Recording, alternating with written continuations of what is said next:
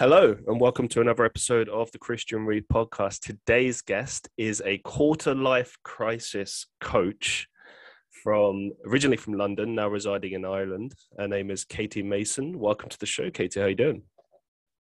Hi, Christian. Yeah, I'm doing well.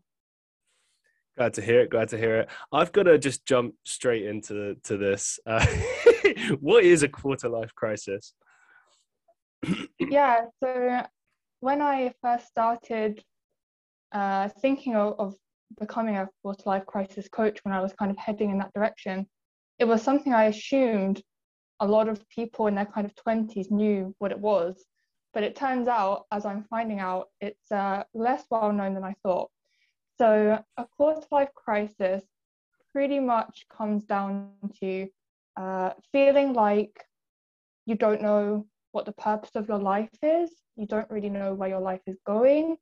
You're worried that, oh God, is this it? Like this starting out of adult life period, which is often very difficult and confusing. People are worried, oh, is this what adult life is always going to be like? And yeah, it usually occurs kind of in your 20s. For some people, it can kind of crop up very soon after their first job, especially if it's a job that they're realizing they're not enjoying at all. For some people, it comes a bit later, maybe when they've worked up to a certain level of success and they expected that once they reach that success, they'd be happy. And now they're realizing, oh, I'm still not happy. Okay, what now? Yeah, so it's a kind of crisis around, yeah, is this all life is? And that real frustration and confusion around that. Thanks for answering. I did. So I always do my research heavily on my guests before I actually get into it. But I like to get my guests kind of take on things or in their own words, etc.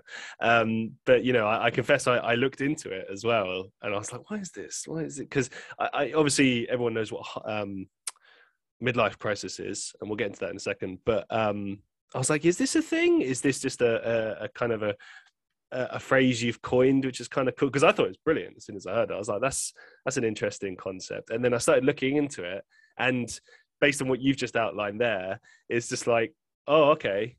So it's something we probably had I've had it several times in my 20s. I'm nearly at the end now. That sounds ominous.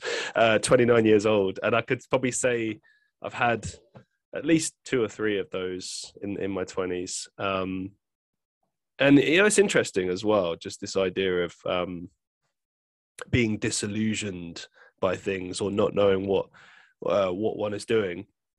Like, for example, my first major one, I would say, was when I was at uni in second year university. And yeah, it's just quite common for people to feel like they want to drop out when you're at university, especially when you just got all this work and you're just like, oh, what am I doing?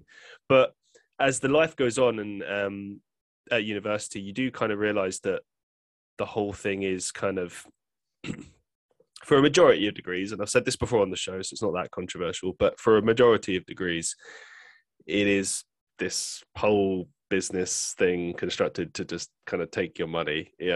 Don't get me wrong, there are many fields where it's absolutely necessary, like becoming a lawyer, becoming a doctor, etc. And I do actually still think there's a lot of value in it, but my personal experience was the things I got out of university weren't so much to do with the actual subjects themselves. It was more to do with like networking, the experience, people, stuff like that, people I met, etc. But to get to the point, I remember there was one particular lesson I had with this teacher, and I was being very flippant for no apparent reason because he was a really nice guy. I was just in a disillusioned state, and I was like, well, why are we even here? What's the point? And he's just like, well, you don't have to be here. And I was sort of sat there thinking like, no, I don't. I could just leave.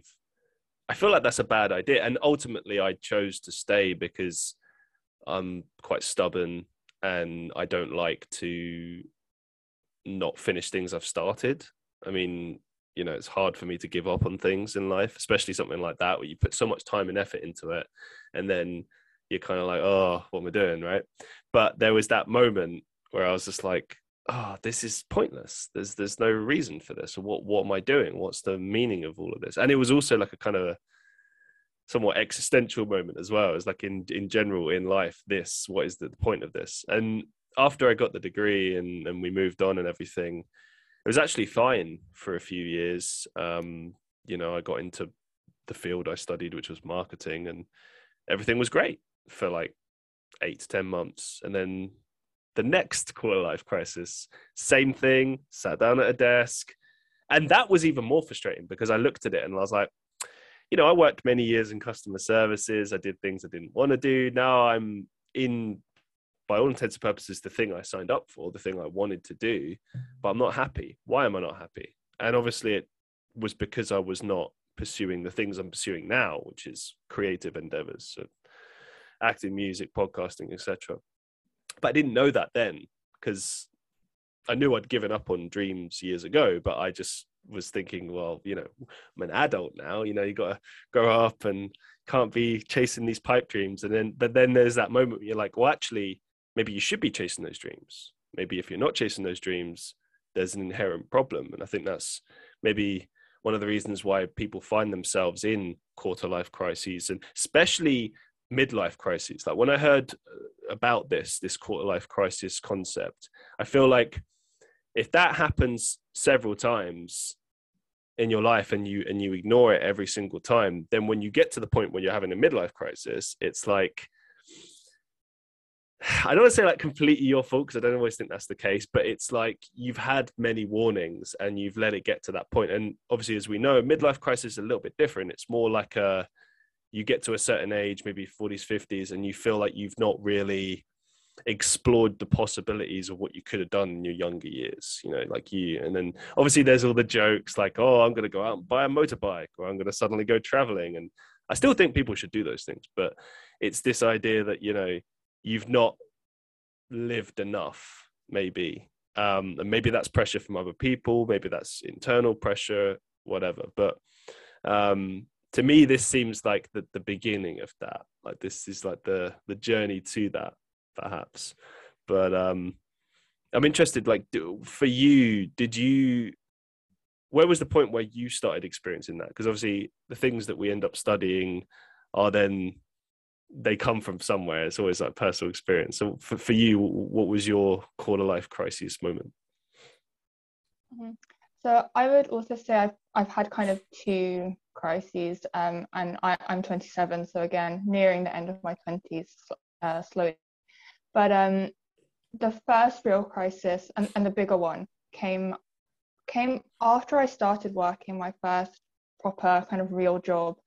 So I studied a thing called actuarial science at university, which directly leads into the career path of being an actuary, which is somebody who kind of works out pension payments and payouts and insurance and a lot of statistics and stuff like that. And during the course of the degree, realised it was much too hard, and I wasn't enjoying it, and I didn't want to go into finance, and the people that I was studying alongside weren't really like me. And the idea of then going into a finance company was just terrifying to me. So I figured out at least that I didn't want to do that. And when I graduated, I went traveling for a few months, which is something that I knew I had wanted to do for a long time anyway. So it wasn't like a last minute panic kind of decision, but it was I was supposed to be kind of taking some time to figure out maybe what I did want to do. And when I got back to London, I joined up with my boyfriend, who had waited for me back in the UK while I was traveling for about 4 months. And he really put the pressure on to get a job, which, fair enough. He wanted to pay the bills, man. Come on. Yeah. that kind of a thing. He was Crikey. He was keen to move in together and find a place and kind of start our kind of proper life together post studying. So I had no idea what I really wanted to do. Got in touch with a few recruiters.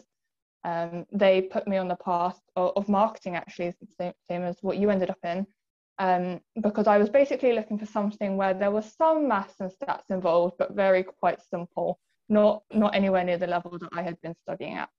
So I got into marketing, and the company was lovely. It was a really small company with a really nice culture, really laid back, really nice training program to start with. So I was kind of feeling okay for a while, kind of, yeah, very quickly found that job, luckily. Started straight away, started the training. It was all going quite quickly, and things were looking okay. And then when the kind of training period ended and I was like settling into the role, then I was really like, oh, like how did I actually end up here? Like, I'm in marketing. I like never even considered that. I was, yeah, I didn't have any goals or any plans for my future. My plan always ended at graduate, go traveling, become an actuary. And now I had done those things, but I wasn't an actuary. And I was very, very confused and very, like, I was kind of freaking out. I remember I had a conversation with my mom of like, I don't know what I'm doing, mom. Like, I feel weird. Like, I felt very, very strange and very uncomfortable. And yeah, I just wasn't really in a good place. And that's when I kind of started getting into personal development a little bit. So got interested in that, and very, very slowly started making changes and becoming more self-aware of who I was and what I wanted. And yeah, slowly kind of edged towards something that felt a bit more like me in my life. But yeah, I had a bit of a second crisis after I quit that job in marketing 3 years later, went traveling again to India, and still didn't really know what I wanted to do. I had the idea of going into charity work or that kind of stuff, but the conversations I was having with people who are in that sector kind of put me off. They were saying, kind of, if it's a small charity, it can be very overwhelming and the workload is huge because everyone is overworked in small charities, but then you feel like you're making a difference. Where if you go into a big charity, it's much more corporate and it's kind of like a regular company, and you don't really feel like you're making a direct benefit. So I was kind of like, oh, I don't know. And then, yeah, kind of throughout the travels was locked down in India for a while with a lot of time to think, and still no solutions, and feeling worried. And then a period of about a year where I was cycling around Europe with the guy that I met in India, and trying out a lot of different things through a website called Workaway, where there's lots of hosts looking for volunteers. And yeah, had a few really interesting experiences on a sheep farm and on a organic vegetable farm, and helping out a B&B and a bunch of different things, which kind of pointed me more in the direction of like, maybe you actually like the countryside, and maybe you actually do like talking to people more than you thought, and stuff like this. So that was kind of my second crisis, trying to figure it out, and then eventually ended up, yeah, where I am, hopefully trying to help some other people figure their way out of the crisis. It's interesting as I was listening to you speak there. Obviously, you've had varied experiences. You've experienced a lot, done a lot, and kind of as I was listening, I was kind of thinking about this concept of the idea that there has to be sort of, I suppose, rules in how you live your life. Like earlier in my podcast, I don't know, maybe about a year ago or so, I did an episode on polymathy and multi-potentiality. For those who don't know, it's basically just people that have interests or maybe jobs in lots of different fields at one time. And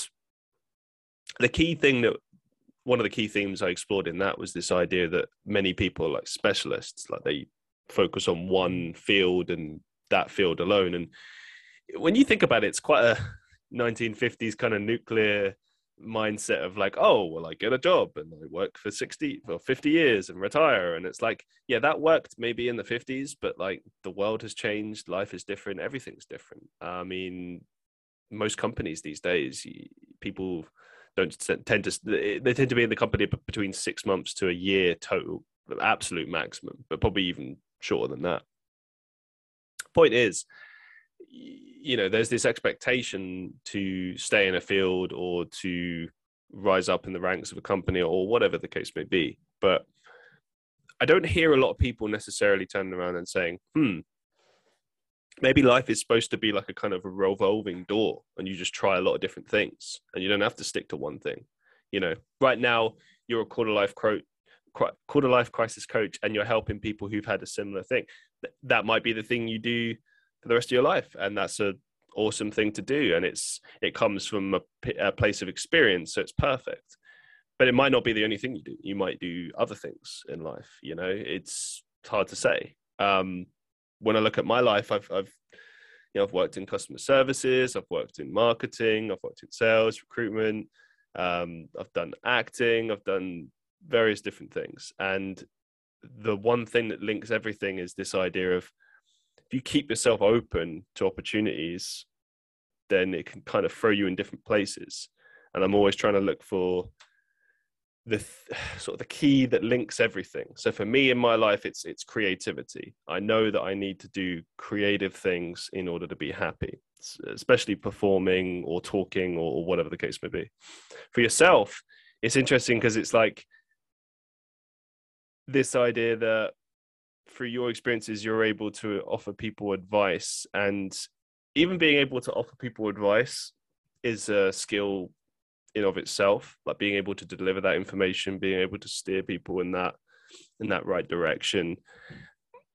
How, when you actually looked into this and wanted to become a quarter life crisis coach, like what kind of key things did you have to learn in order to essentially teach people or coach people?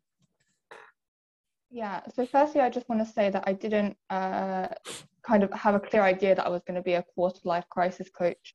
I started off just exploring the idea of life coaching. So I took an online course in that and was really interested. But yeah, when I started the course, I was kind of like, oh, well, it could lead to something, but this course seems interesting and it looks like I'm going to learn some skills regardless of if I end up deciding to pursue it as a career or not. And through that course, yeah, it was much more about taking me through the process of kind of being coached and looking at my own values and looking at what I want from life and looking at my limiting beliefs. And it kind of guides you through the process yourself, so that you are kind of clear on what you actually want, and then it helps you to then take other people through the process. And another big thing is obviously like active listening, empathic listening. Yeah, not putting our own thoughts and judgments on other people, and also not actually giving advice. So coaching is not at all about advice giving. It's about guiding people to answer their own questions and find their own truth, and yeah, figure out what they want and who they are.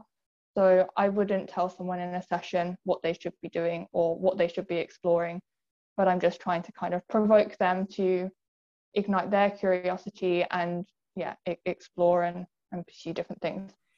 What have been sorry, go on. No, go on. All I was going to follow up with was what have been your biggest success cases with regards to quarter life crisis coaching? Yeah, so I'm still pretty new. So I completed the course at the very end of last year, and then since the beginning of this year have really been working on setting up a business, which is completely new to me and completely something that I actually never wanted to do. If you'd have spoken to me at any point before kind of 6 months to a year ago, I really would have said I never want to run my own business. I actually never want to be self-employed. So yeah, there was a lot of work in setting up a website and getting used to the idea of that. And I just recently created the Crisis to Curiosity program that when I decided, okay, life coaching is great, but it's very broad. How am I going to attract people? What are the areas that I actually have the most expertise on, I guess? And I settled on quarter life crisis as being something that I thought was really useful to focus on. So I created the program, and I've got a couple of people working through it for the first time now. And yeah, I've got one girl going through it who's in her mid-20s, and and was feeling like she'd got her dream job. She's also in marketing. She got her dream job, but she felt like the other areas of her life were lacking, and she was she wasn't feeling so good about where she was overall, even though that she'd considered the job that she had to be her kind of dream job. And we're 5 weeks into the program now, and she's already really seeing the benefits of making small changes, which is what I encourage people to do. The final week is about planning for the long term, but through those first 5 weeks, it's the big focus on small changes, habit changes, opening your mind to, okay, you're in this current routine, but are there any ways that you can change that routine that will make you happier? So she's really been enjoying the program, and it seems like she's already got a lot from it. Something in there that you said at the beginning was very interesting to me. You said that you never wanted to set up your own business. How long did you fight against that concept? It just was something that I had never even considered. The reason that I didn't want to set up my own business mainly is because I'd seen my mom struggle and fail at kind of 2 businesses. Right. So my grandparents owned newsagents, and they were quite successful in that. And they, I guess, eventually convinced my mom to go down the same path. And she got a newsagent with my stepdad, and they went into it with 2 kids when they started, and soon after 3 kids. And it's very, very long hours. It's very demanding. They were waking up at 4 a.m., 5 a.m. to prepare the newspaper rounds, and then they would be working until 6 p.m. Serving customers in the newsagent, and that would be Monday to Saturday, and then Sunday it would be until 12. So they'd have Sunday afternoons off, and that was that. And jeez, really? Every week? Yeah, just Sundays? every week, Sunday afternoons. Yeah, that was it. So it was and they were making okay money for a while. For a while they were making some good money, and we were going on family holidays and stuff like this, but the beginning part of setting it up was difficult, and then they ended up breaking up, and the fallout from them going their 2 separate ways was pretty intense, and left my mom with not much left, basically. She then took over a cafe, and a similar story. She started it with a guy that she'd been seeing for, say, 2 years or something like this. And I really warned her, Mom, are you really doing this again? But she did, and that landed her in a lot of debt. So again, those 2 broke up. My mom had been struggling with money before that, and then with him leaving and leaving my mom with the cafe that was not turning over more than she was spending on it, she was just getting more and more into debt, and eventually had to sell, and nearly lost her house. So those experiences and exposures to running a business and being self-employed really did not inspire me at all to try anything like that. And I really didn't mind the kind of 9 to 5 lifestyle once I got used to it. Once I started that job, I was quite happy to turn up for work my hours, put in effort. I always wanted to give my best, but at the end of the day, I went home and I didn't have to think about it, which for me was a big change from studying, especially at university, where I was really, really struggling with the studying. I found it incredibly hard. I always had this guilt that I should be studying more. And it was kind of a never-ending thing of studying. So getting into that 9 to 5 lifestyle actually was a nice change for me. Those 2 things kind of just made me think, no, you know what, I don't mind being employed and running a business is not something I was ever interested in. Do you think with your mother, it was more a case of the relationship aspect being problematic for the business, running of the business, and the eventual downfall? Or was there anything, do you think, you learned from that she could have done better, maybe, or maybe things that you learned from that situation that have, now you've learned not to do that in the running of your own business?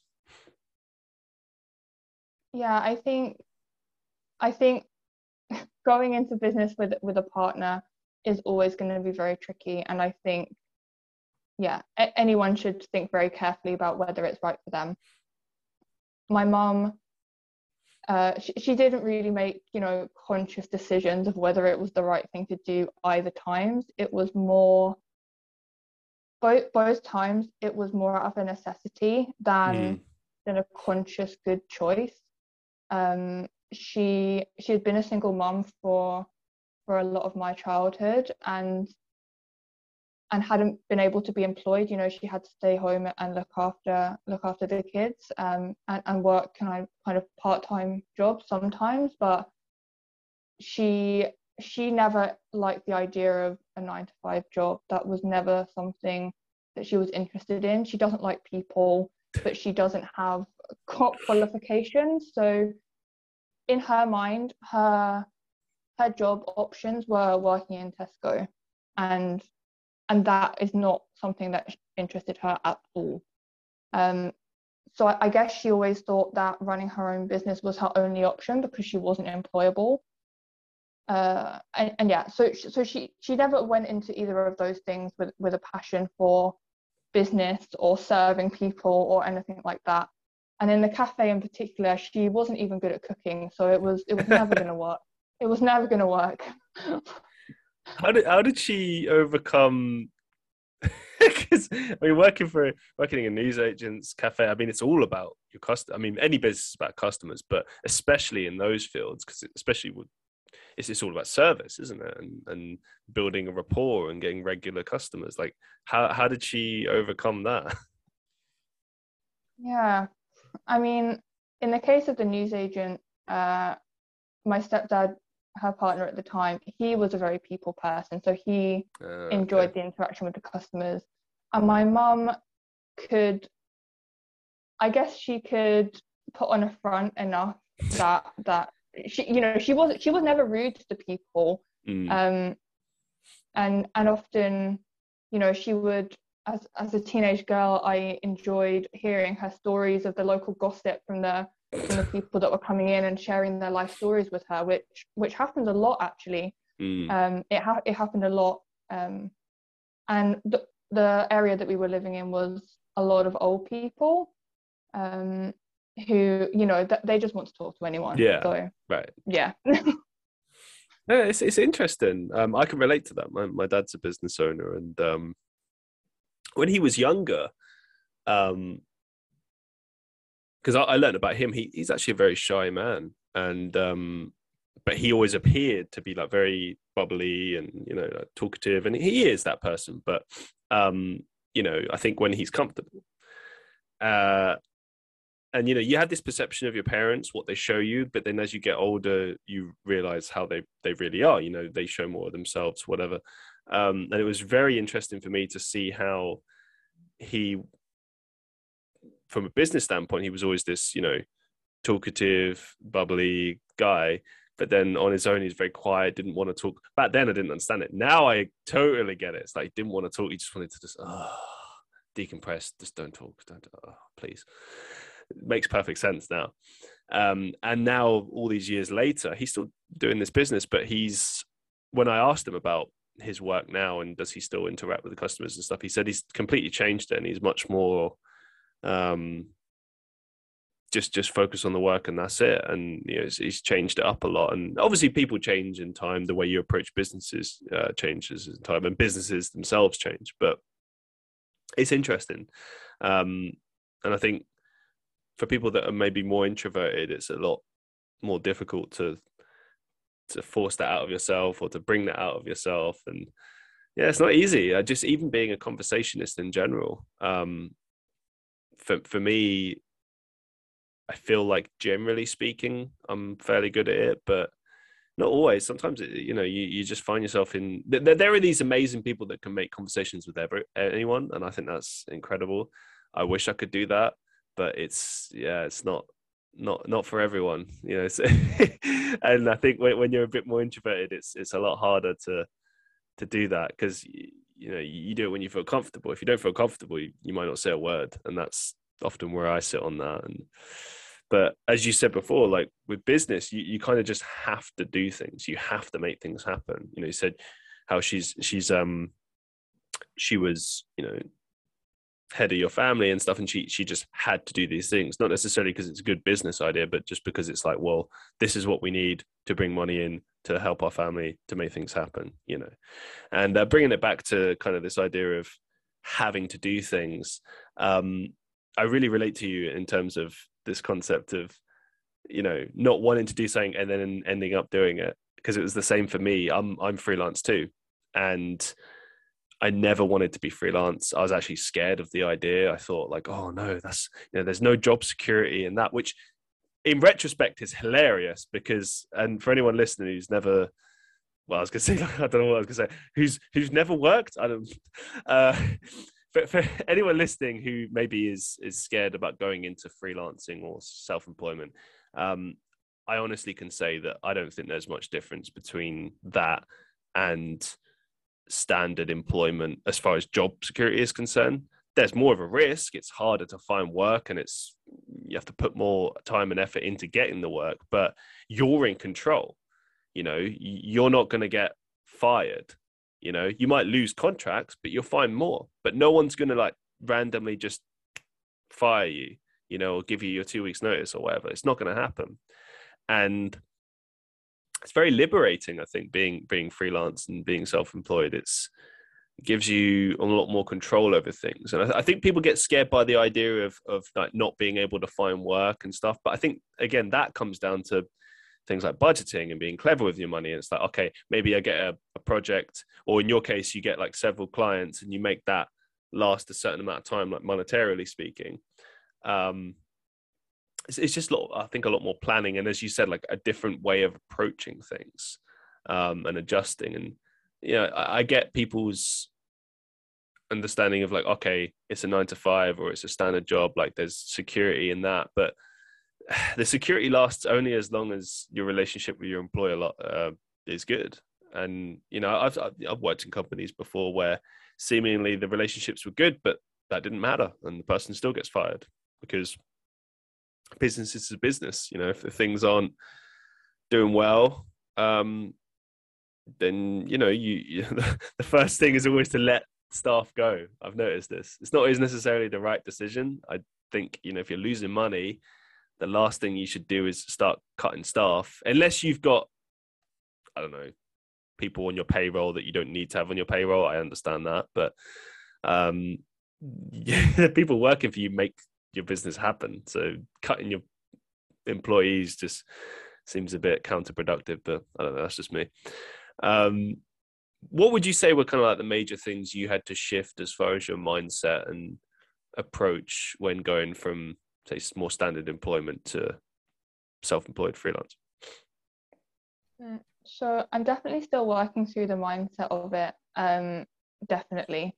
I think because it had been quite a long time between quitting my job in marketing to starting or trying to start a business, it'd been 2 years. So I've been pretty much traveling around, hopping from place to place, volunteering in different locations. So in terms of the shift from kind of the regular life with a 9 to 5 job to freelance, it wasn't like a direct shift. There was a long period of time where I was in charge of my own time. I was fairly free to go where I wanted, do what I want. I was volunteering at certain times, but the way that Workaway works is the maximum amount of time you're working in a week or volunteering in a week is 25 hours. So you've got a lot of free time to do what you want, and a lot of the hosts are very flexible in terms of, if you want to, do all of your hours in 4 days, that's fine. Or if you want to, do a couple of hours every day, that's also fine. So yeah, if you're lucky, you really do have a lot of flexibility. So that was definitely something I was already in the mindset of that flexibility. But then there was a lot of work that I'm still having to do around routines and habits and making sure I'm getting up on time and actually doing work and not waking up late and then, working all evening because I'm freaking out that I haven't done as much as I wanted. So the discipline has definitely been something that I'm still working on. And that's also one of the reasons why I didn't really ever think I would be good at having my own business, because kind of since university, my discipline to do things on my own, just fell off a cliff. I was always a very good kid. I was very self-motivated to study all throughout my GCSEs, throughout my A levels. And then when I got to university, it was so difficult and it was such a shock, and I really didn't want to do it. And I was struggling with my mental health a lot, especially in my final year. My motivation just completely died, and I just don't think I've ever really got it back to where it was when I was kind of a teenager. So that's been a big thing. And also that mindset shift towards, I do deserve to get clients. I am good enough to tell or to kind of, guide people. I am the right person to be doing this. Also a lot of work on that too. When you were at university, would you say that the way it was set up kind of pushed you to feel like that, or was there more personal reasons driving that as well, or combination of everything? The only reason I ask is that I had similar frustrations when I was at university too. I understood the concept of independent study, and that it would be a shift from A level and you'd have to kind of be responsible. But it really did feel like we were just teaching ourselves the degree, and it actually started to piss me off, to be honest. I was paying all this money, and I'll give you an example. There's one course that we had where so how they make you buy all the textbooks at the beginning of the term, but then you don't actually necessarily need them, because they tell you that you have to buy all these textbooks and they're going to be used throughout the seminars and stuff like that. What they don't tell you is that there is a bunch of different books available in the library that you can rent for free. You can also just borrow your friend's books, photocopy the stuff you need before the seminar. They won't tell you that. They'll just be like, no, you need to buy these £70 a pop books. Anyway, so we get this particular subject, which was it was a foundational one. It wasn't even one that I chose. It was just one we had to do. And we get the textbook. I had the textbook and I read through most of it. And I'd made a good effort to actually bother with it and try. And the first couple of lectures that we had in this particular field, we were like, hang on, that sounds familiar. And of course, so, most of the lecturers wouldn't be like this. They would actually talk to you, interact. The good ones would interact with you. Those were the ones worth going to. But many of them would either do one or two things. Either one, talk nonsense for 50 minutes, which might have some connection to what you were doing, but mostly didn't. And it was just one big ego trip for 50 minutes that just didn't, I don't know, it served no purpose. Or number two, they would read word for word verbatim from a PowerPoint. Paying $9,000 a term for this, guys. $9,000 plus other fees. In this particular lecture, not only did the lecturer have the PowerPoint on the back board, but she was also reading from her book that she wrote, this textbook, word for word. So basically, it was just a glorified reading session where you could just sit and listen to this teacher read her own book for 50 minutes. And then she had the audacity to complain when we wouldn't turn up to the lectures, which by all intents and purposes was a waste of time. No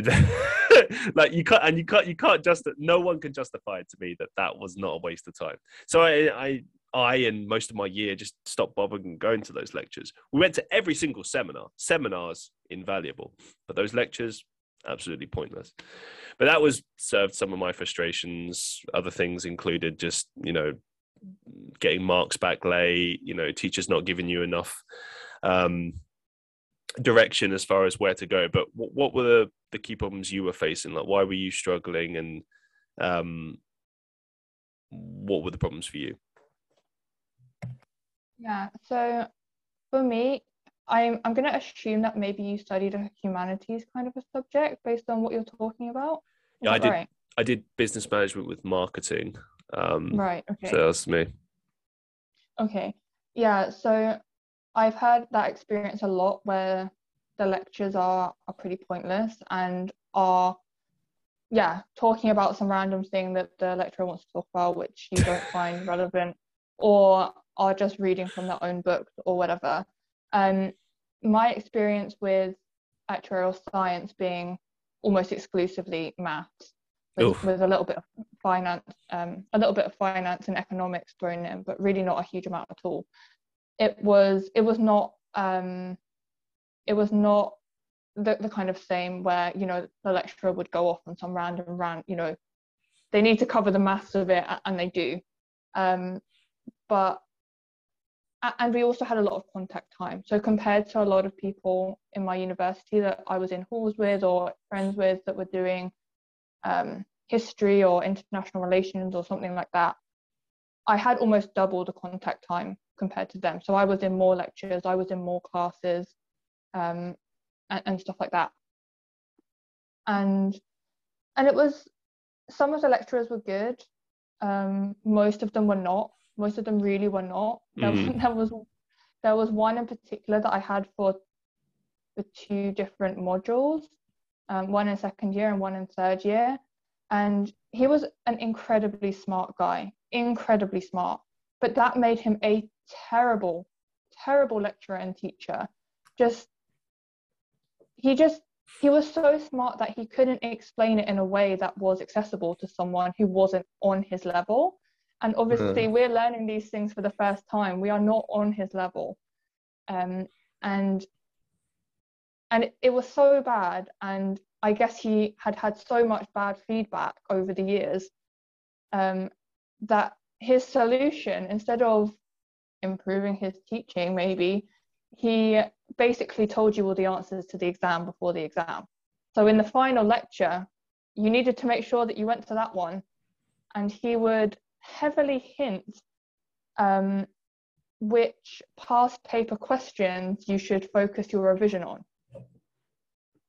And that was his solution, basically, was to just tell you what was going to be in the exam and hope for the best.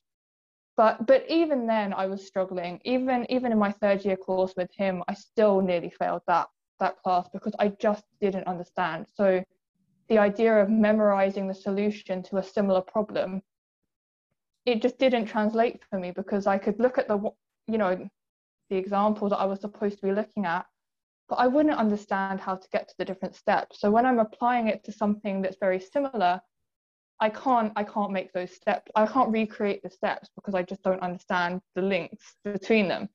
And yeah, so the difficulty of the course was very hard, especially given the people I was studying with. So on my course on actuarial science, there was 60 people in my year, and we studied a lot with people in business, mathematics, or something like that.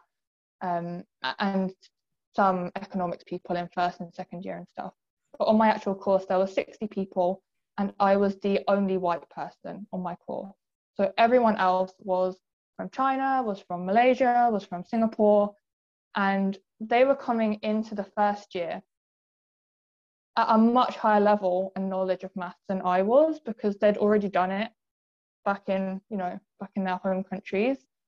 So the first year for almost everyone else was revision, whereas for me, everything was new and everything was like, I was needing to learn it. Whereas for everyone else, they were like, yeah, we did this 2 years ago already, like what? So I was at a real disadvantage, and being someone who had been told throughout my school career that I was a smart kid and that I was really intelligent and that I was going places and all this stuff and top marks in the class often, to then go into that kind of environment where I was dead last was very, very, very tough. And yeah, it was very tough. I had a similar experience as well. Like I remember sitting down for my first year for business management and marketing, it's foundation. So as you said, like you have like mixed classes, people from lots of different subjects. And I think you have, at least at my uni, you had until the beginning of second year to change your course. So you could still change your course if you wanted to. So you'd have lots of different foundation topics, and some of them, I think there was only one marketing module in my first year, which just blew my mind. Everything else was like statistics and accounting and God knows what else. And I remember sitting down for my first lecture, and it was quantitative statistics or something like that. And I just remember going, "Oh my God, I've made a drastic error. This isn't what I thought I'd be studying. What is this? Oh my God, oh my God." And then the funny thing was, the next lesson, something totally different, was the complete flip 180. It was stuff I'd done at like first level GCSE business that we'd done like a million times. So it was either way too easy or way too hard. There was like no in between. And there's always going to be students that like levels above you that have studied a foundation year somewhere else, or particularly European students. And Asian students have like better education system. Maybe that's why. I think there's the baccalaureate in Europe. I've always thought the UK education system is pretty flawed, and most people say that in this country as well. Like, I don't know, GCSEs, for example, very, very flawed system. But I don't know. I think the biggest problem with it is probably just how it's carried out. Like, and even university is the same, really. You do several years of study to then do your final exams, which are just purely based on memory of a few things. It doesn't really. If your course is more heavily coursework weighted, it's better, I think, because your exams should still count for something. But at the same time, I was just thinking general exams is kind of a flawed concept, because it is just a memory thing. It has nothing to do with like actual learning. Like you can learn a great deal, but like, how can you be expected to memorize everything? And they'll tell you as well, like what you said about, oh well, you have to pick and choose what you revise, and it's like, well, that's silly. If the goal is to learn as much as you can, or to become a master in this area, then why are you then having to pick and choose and essentially gamble what you study? Because that's what it was like for us in third year. It was just gambling and like, oh well, hopefully this pays off. And luckily it did, but felt like a big gamble, the whole thing. I don't know.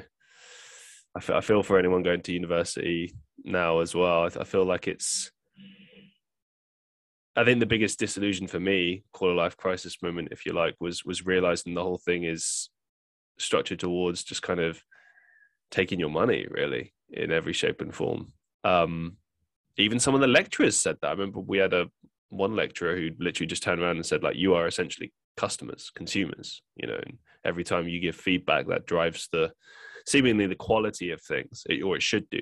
And to be fair, our uni did actually take that stuff on board, and you would see changes, in fairness. So that was a positive. But I don't know. I feel like, for instance, in this most recent pandemic, you got to see what a lot of universities' attitudes are really like.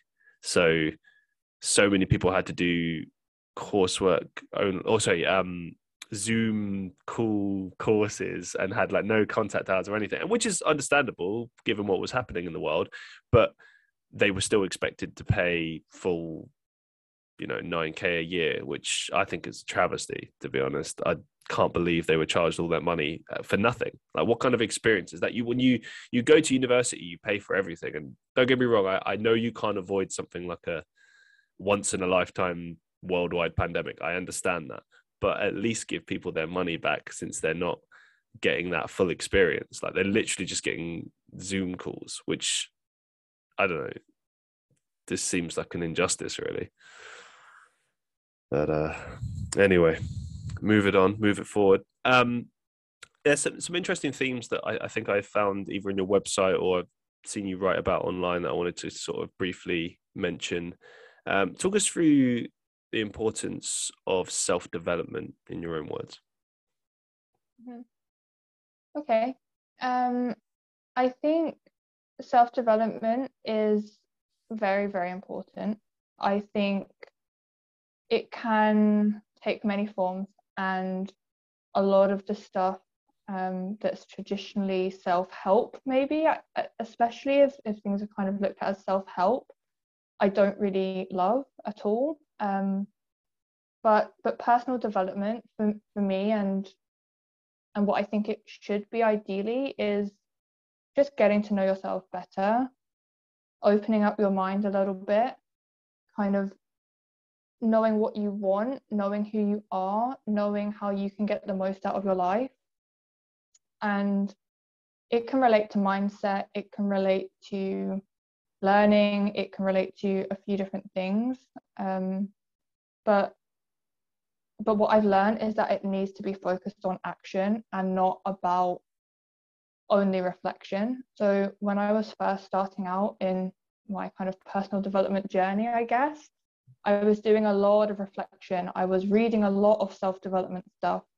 And then I was kind of beating myself up about, well, I know all this stuff now, but I'm still doing the same things. I'm still stuck in the same routines. I'm still stuck in the same mindset. Why can't I do the things that I know I should be doing? So when you end up in that place, it can be really demotivating. You can really start beating yourself up, and it can be counterproductive to stay in that kind of personal development space if you're not also taking action. That action is really where you find the benefits. And yeah, it should also, there's a fine line between personal growth and wanting to improve yourself, because you're interested in that constant challenge and that constant kind of improvement, I guess. But it should be coming from a place where you're okay with who you are now, and you accept who you are now, so that you can keep on challenging yourself and keep growing, rather than trying to change yourself or trying to better yourself because you don't feel like who you are now is good enough. So that's a really fine line as well that you should really be aware of, and really something to consider. How can one attempt to overcome the feeling of a lack of self-fulfillment? Yeah, so I would say that kind of lack of self-fulfillment is one of the main causes of a quarter-life crisis, or also, I guess, later in life, the midlife crisis. And I really think that getting to know your core values and starting to act in a way that aligns with them is pretty much the only way out of feeling like you're not fulfilled. You can, yeah, try and chase the success or the wealth or the fame or those superficial things, and it might work for a while, but I think eventually everyone who's chasing that will realize that they're still not fulfilled. And then, yeah, wherever you are in life, I would definitely recommend to really reflect on what you value, not what society values, not what you've been told you should value, not what your parents value, but what you really value. And then start making, at first you might need to be making some very small changes, because big changes are scary and take time, but you can start making very small changes straight away, and then you can kind of work up to bigger changes if you still feel like you need to do that too, if you're like very far away from certain values. Yeah, I totally agree with you. I thought a lot about this over the last couple of years as I've been moving into this period in my life, because one thing I've neglected to mention earlier about myself is that when I was having those quarter life crises moments, the final one was me realizing, okay, I need to pursue this creative stuff, and this is what I have to do in order to be happy. Which is interesting when you come to, because everyone's different. Some people figure out what they want to do early in life, and that's awesome. Some people, well, they have quarter life crises several times throughout their 20s. And you know what, there's nothing wrong with that. I think it's good to try a lot of different things, and I don't believe that you ever have like wasted time. I think the only time is ever wasted is actually, I guess, yeah, if you spend too long on the wrong things, that you can view that as wasting. But you have to look at who you are in the moment. It's very easy to look back and be like, oh, I should have done this, I should have done that. And it's like, well, you just weren't that person yet. You didn't, like, I know of myself, I didn't have the strength to make those decisions when I was younger, because I was just scared of everything, scared that things wouldn't work out, scared. For instance, we spoke about working for yourself. I was terrified of that idea. I thought like, oh, how would you ever find money? And now there's like a million ways to do that. And it's, I don't know, I think that, as you said, like you have to have a clear understanding of what it is you're looking for. Like for me, I want to do all these creative things, and I want that to be what I do for a living. I don't want to do the 9 to 5 anymore. I don't want to be beholden to companies, because I am freelance, but I'm still beholden to a certain extent, like several days a week, working 9 to 5, doing something that is okay. I'm glad it pays. I'm glad that it's not stuff I used to have to do. And it's good to reassess that once in a while and look at where you were and where you are. But I'm still not where I want to be personally. But I'm taking those small steps to get there. But I always keep in mind what you said, that you can't, it can't just be, oh, I want to make this amount of money, or oh, I want to be famous or whatever, because that stuff is very soulless. Like, sure, you could make loads and loads of money, but that's never ending. How much is enough? Like, I mean, I'm sure many rich people, they get to a certain point where they have everything they want, and it's like, well, what now? So you got to work towards projects, build things, right? That's one of the things I love about this podcast, is that like it's building upon episode upon episode upon episode. It's like, I don't know, it just keeps growing and keeps going. And to me, that feels very fulfilling in a way. And, anyone that's listening gets something from it every time. So that feels worthwhile. And when you talk about things like fame, I mean, we've heard that expression, 15 minutes of fame. I've seen that time and time again. It's really interesting to me. Anyone who's actually listening to this, if you ever get time, pay attention to some of those celebrities that are, I guess, like Z list, if you want to call it that, people that are at the very bottom of the totem pole. And I'm not trying to say that to be disparaging. I'm just saying, there is like a hierarchy, if you like, people that are at the upper echelon, and a lot of that has to do with just like visibility, I think, and projects, rather than, it's not, I mean, I personally couldn't care less if someone's like A-lister or,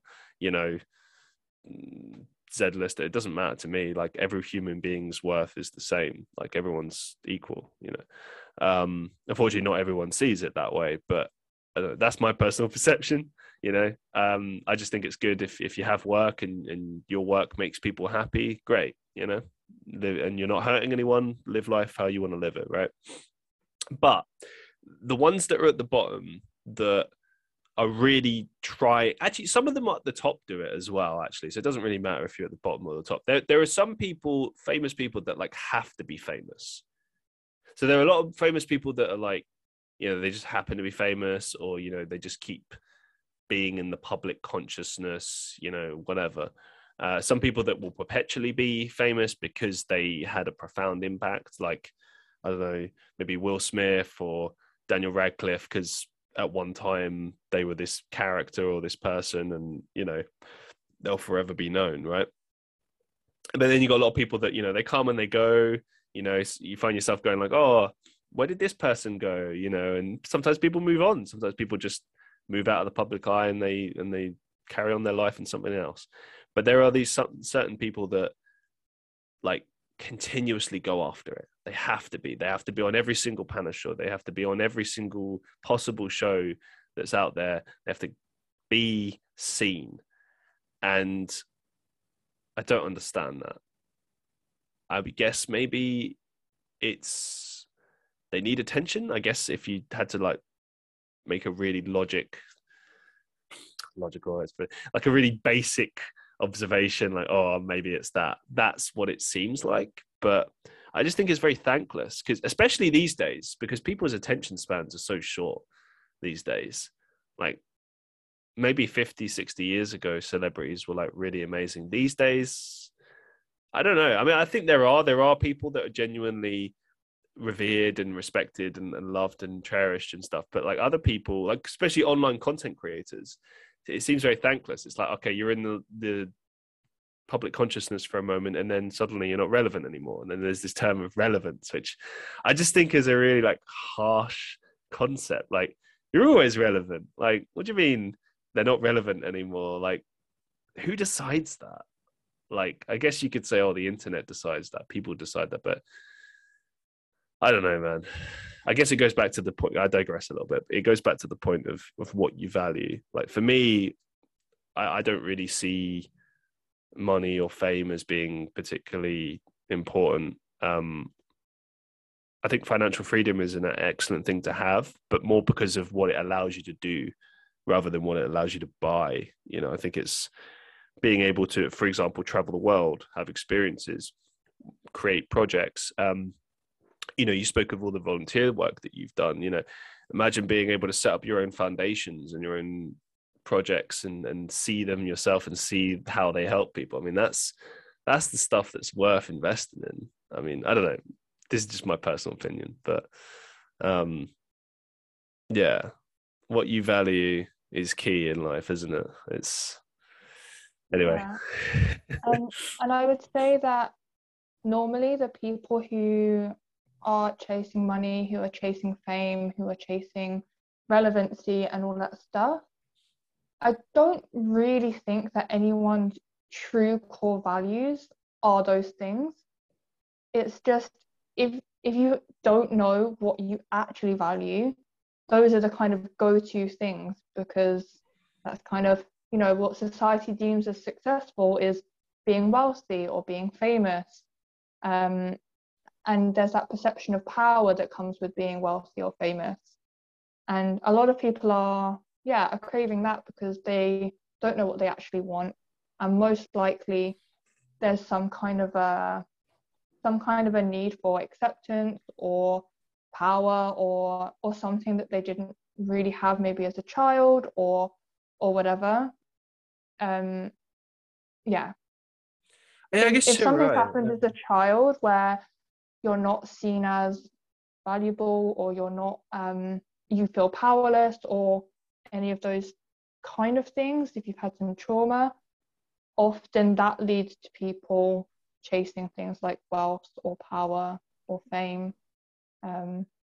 Because they're trying to prove to people that they are powerful, and you know, they are rich, and they are someone who's good enough, and all of those things. So that's like a really complex thing that I'm not completely qualified in or anything, but definitely something I've noticed. And if you listen to the Diary of a CEO podcast, it's a very, very repetitive theme. The guests on there are very successful, often very wealthy, have started their own businesses a lot of the time. And the driving force that comes up again and again and again is because they didn't feel like they were good enough in some way, and they wanted to prove to people that they were.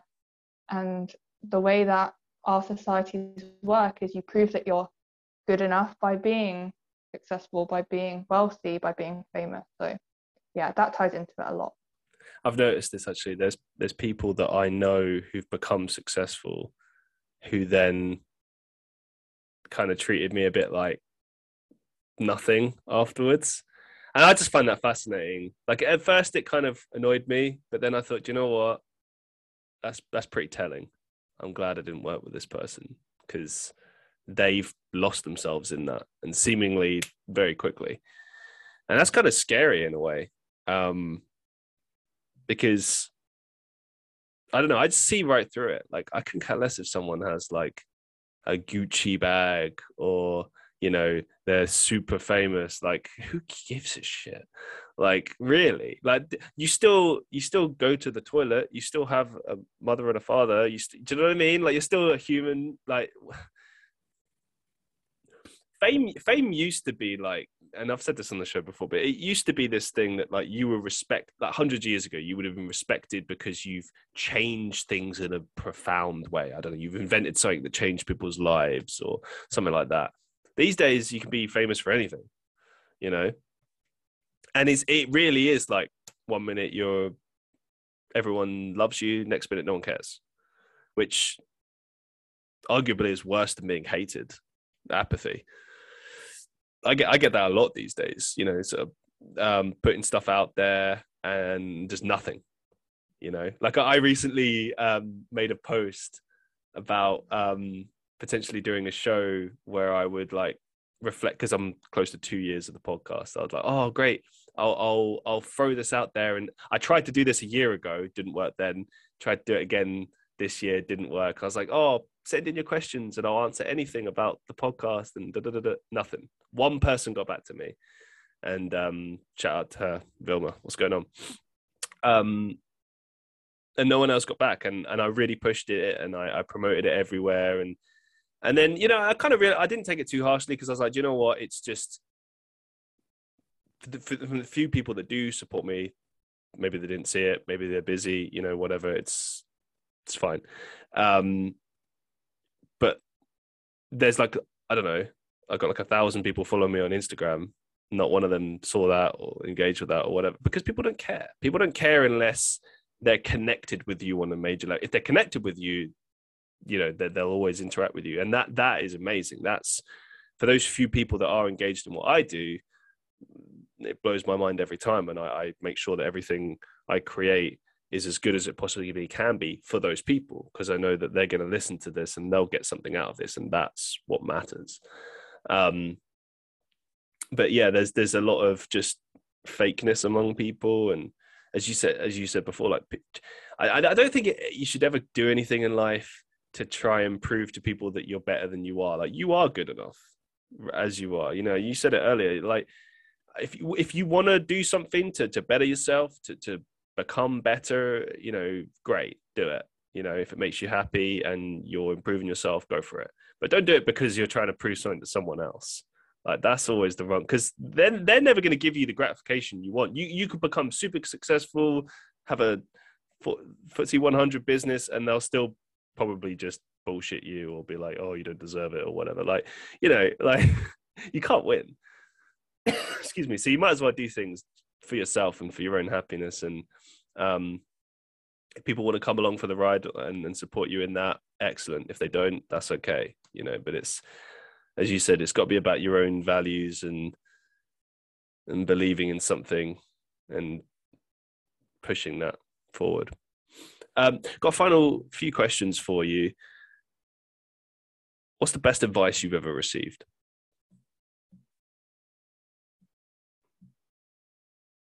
I don't know. To be honest, I haven't had that much advice from the people in my kind of real life. Recently, I've been thinking about the kind of mention of mentors and the importance of that in kind of developing a business, for example. And I'm always like, how do people find these mentors? I've never had someone in my life who was kind of old and wise and wanted to help me. And a lot of the advice I got from my family was looking back very unhelpful, actually. The messages I got as a kid was, you're the clever one of the family. Like, all of my family on both sides were not rich by any standards at all, and struggled a lot in their life and didn't enjoy working. So their kind of advice and message to me throughout my childhood was, oh wow, you're actually smart. You could get a well-paying job and you could be rich and you could actually be happy, And it doesn't really matter if you like your job, because nobody likes their job. But if you're earning good money, you're one up on the rest of us. which I bought into for a long time until I got to university and realized, nope, I'm getting out of it before I even start. The idea of, yeah, finance industry or a well-paying, stressful job, just I already knew before I even experienced the working world that wasn't going to go well for me. But in terms of good advice, I guess the advice to evaluate your values, that was a big thing in the first ever personal development book I read, The Subtle Art of Not Giving a Fuck by Mark Manson. Recommend it to everyone all the time. There's a big focus on giving a fuck about the right things and knowing your values, and that really sparked my journey, I guess. One of the things you said there as well, I got to, because I neglected to mention it earlier. You said about how you were looking around at university and it's like, oh, I'm nothing like these people. I had the exact same thing. I was a particular lecturer, and I was dressed at the beginning of the year, I started dressing like in a suit like everyone else, and not necessarily always, but I just liked it. It was fun. And then one day, you get 3 months in and, it's cold and you just want to be comfortable. And I still see all these people dressed in suits. And I just looked around one day and I was like, I am nothing like these people. Like, I don't want to do this and then go in corporate for 3-5 years and wear the suits and big business and stuff. Like, it's just not me. I thought it was. I thought it might make me happy, but it didn't. And I have experienced a little bit of it, and I don't like it. I can't connect with it at all. And I saw people from that year go into those fields, and they became exactly what I thought they would become. And they're still those people. And it's all very fake. It's all very, let's all meet up at a networking event and bullshit each other. Like, I do this and da da da da da da. And it's like, can't you just be real? Like, because don't get me wrong, there are a lot of people in business that are real and will give it to you straight and just say it how it is. And those people are brilliant because they're not time wasters. And I don't do that either. Like, I'm just like, I'll say it how it is. And sometimes that comes across a bit blunt and people might not like it, but it's like, you know what? I'm not going to waste people's time. I'm not going to put a pretty bow on something. I'll say it how it is, and we can do business together, and we can get somewhere with this. We can work on this, I don't understand where that mindset comes from. And it's prevalent in all those different fields of business, accounting, marketing, international business, whatever, like this, all the same. And I don't know, maybe it's a keeping up appearances thing, but it does very much feel like, oh, you're either with us or against us kind of mindset. And it's like, and that's the thing as well. I'll add to this as well. There is a point to this. When I got into those industries, there's nothing like that. You could do that. That's one option, but there's also 15 other options that were more preferable that they never taught us about at uni.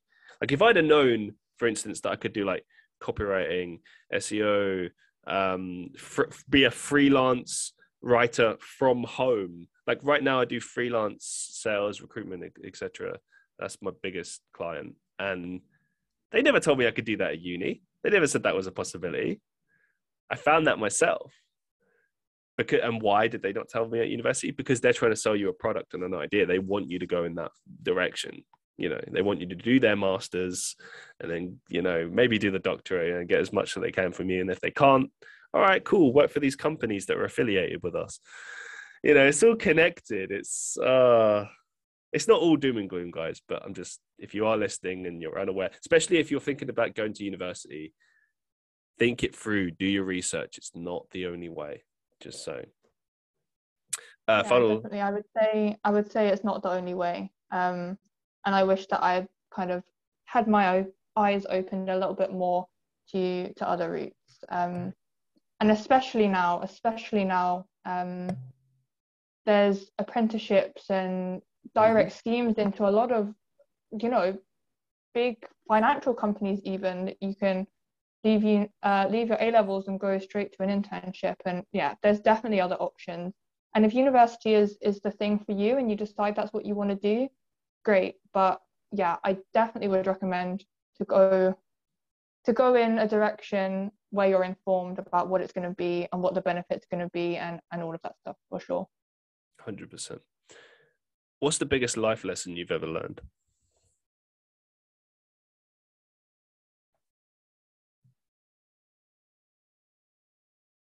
I think it's one that I'm kind of currently learning, I guess.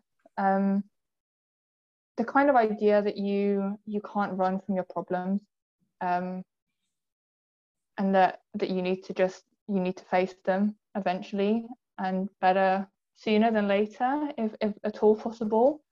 I think the experience of me being away from home for so long, for those 2 years traveling recently, I thought I left in a good place. I had an amazing kind of summer and then tiny bit of winter, before leaving my job and going traveling, where I'd broken up with my ex, and I'd been in that really, really toxic and eventually abusive relationship for far too long, and had a great summer, saw my friends all the time, had loads of fun, dated for fun a little bit. I felt like I was in a really good place. And then I left the job, went traveling, and I was, feeling like curious and excited and all of these things. And then when I came back home to my family about 18 months later, after I left, and the pandemic had happened and lots had happened, and I came back and realized, these problems with my family mostly, are still there. It's been 18 months, and okay, I haven't had to think about these family problems for a good while because I haven't been seeing my family. But when I came back, all that stuff was there, and it really made me realize that maybe I had been running away from some things that I didn't actually realize I was still running from, and that they need to be faced. And it's not always possible to face things straight away, especially if things are traumatic. And I'm currently going through therapy at the moment, and there's been a big emphasis on, some of these things have been in the deep freezer for a long time, and they've been there because you've been trying to protect yourself. You weren't ready to face it, but as soon as you feel ready, you really, really should face those things, because they don't go away on their own.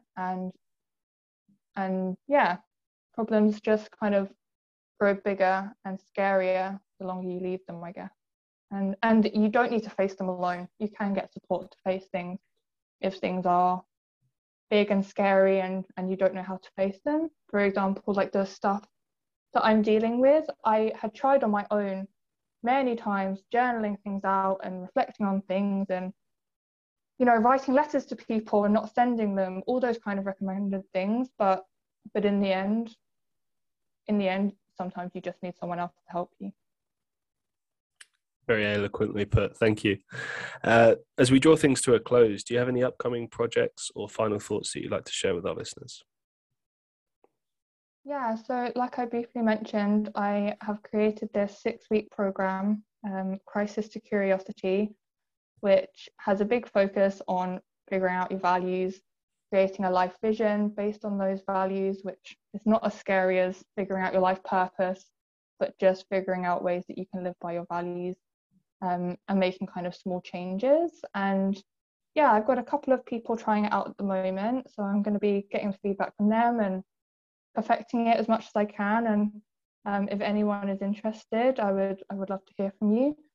I also have an Instagram, which has been a tiny bit quiet recently, but I'm looking to really focus on again now, which has a lot of posts all to do with quarter-life crisis and stuff like that. And on my website, I've got a bunch of free resources as well to help you out on that initial kind of reflection. Especially if you're just feeling like, is this it? If you're worried like, oh God, 40 years of this, and then I get to retire and I'm going to be too old to do anything. If you're in that kind of a space, then figure things out. Think about what you want and who you are, and don't be afraid to be curious and to try things and to fail, and yeah, there's no shame in not knowing what you want to do. There's no shame in not knowing who you are or what you want or any of these things. Everyone has to figure them out. Some people figure them out in childhood and they're really lucky and they know what they want to do and they have that easy ride into adulthood where they're sure they know what they're doing. But even if you see people that look like that, they might not really be that. They might also underneath be wondering what's going on. So definitely don't compare yourself to anyone else who seems like they know what they're doing, because nobody knows what they're doing at any age. So yeah. Ain't that the truth? Well, Yeah. thank you very much for being on the show, Katie. It's been an absolute pleasure. And yeah, I wish you all the best. Yeah, thanks for having me. I've had a really nice chat. Thanks. Excellent. And to all the listeners of the Christian Reeve podcast, as always, be safe, be well, and I'll see you in the next one.